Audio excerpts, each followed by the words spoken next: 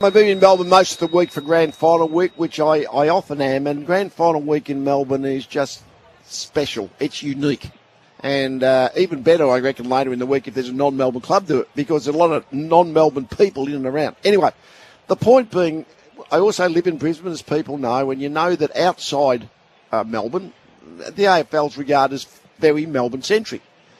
Given that half the teams in the competition are still from Melbourne and evolved out of the VFL, that's obvious. But the thought, every now and again, the thought pops up about where should you play the should the MCG be the Grand Final venue just forever, right? And to be honest, I don't believe in Australia that the Super Bowl type concept of taking it to different cities, year after year. I don't think that works. The MCG and what happens here now is kind of like the home of football.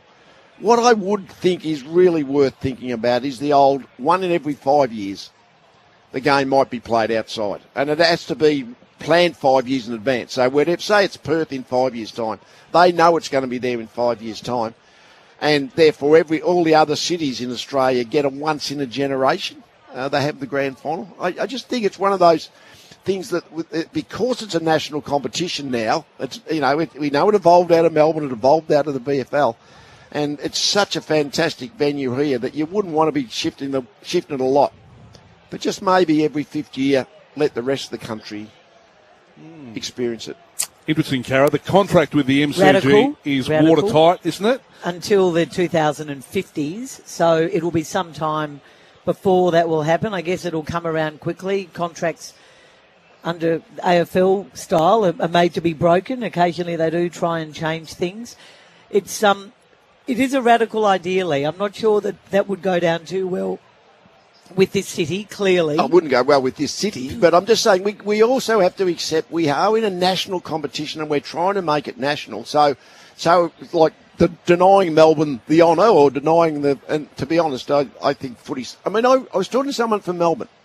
They are still narked that they won one premiership and it wasn't the MCG, and they wanted to win it here. And even as a Brisbane person who coached it was better to win it here than win at the Gabba. Yeah. So there's no doubt the football competition want to win it here too. But I just wonder whether, again, for the national competition point of view, the 1 in 5 years might be something you grit your teeth and do. It's not going to happen, I know that. But in terms of just when you think, of that, I guess the national competition part of it all. It's a brilliant idea, and when you do go to finals outside of Victoria, that Sydney-Collingwood preliminary last year, I was there at the SCG. I have never heard a noise like it at the SCG. It was an extraordinary game, and the next day, wandering around inner city Sydney, it felt like a footy town. The Swans had made a grand final. They'd beaten the biggest team in the land. Gather round this year. That is just a great concept. And I heard Rowan Connolly bagging it earlier in our segments today, but it wasn't just because I was over there. I think to give a state a whole round of footy, who is a great footy state, is a great idea. Next year, Collingwood are thinking big at the moment under Jeff Brown and Craig Kelly. They want 200,000 members. They want 200,000 members, and they know they have to win over people in Sydney. So the AFL are trying to get them to potentially open the season up at the old Olympic Stadium at Homebush against maybe one of the Sydney teams. I think they're talking to maybe Richmond doing the same, getting more games in Sydney. So I do think we need to do more. I'm heartened.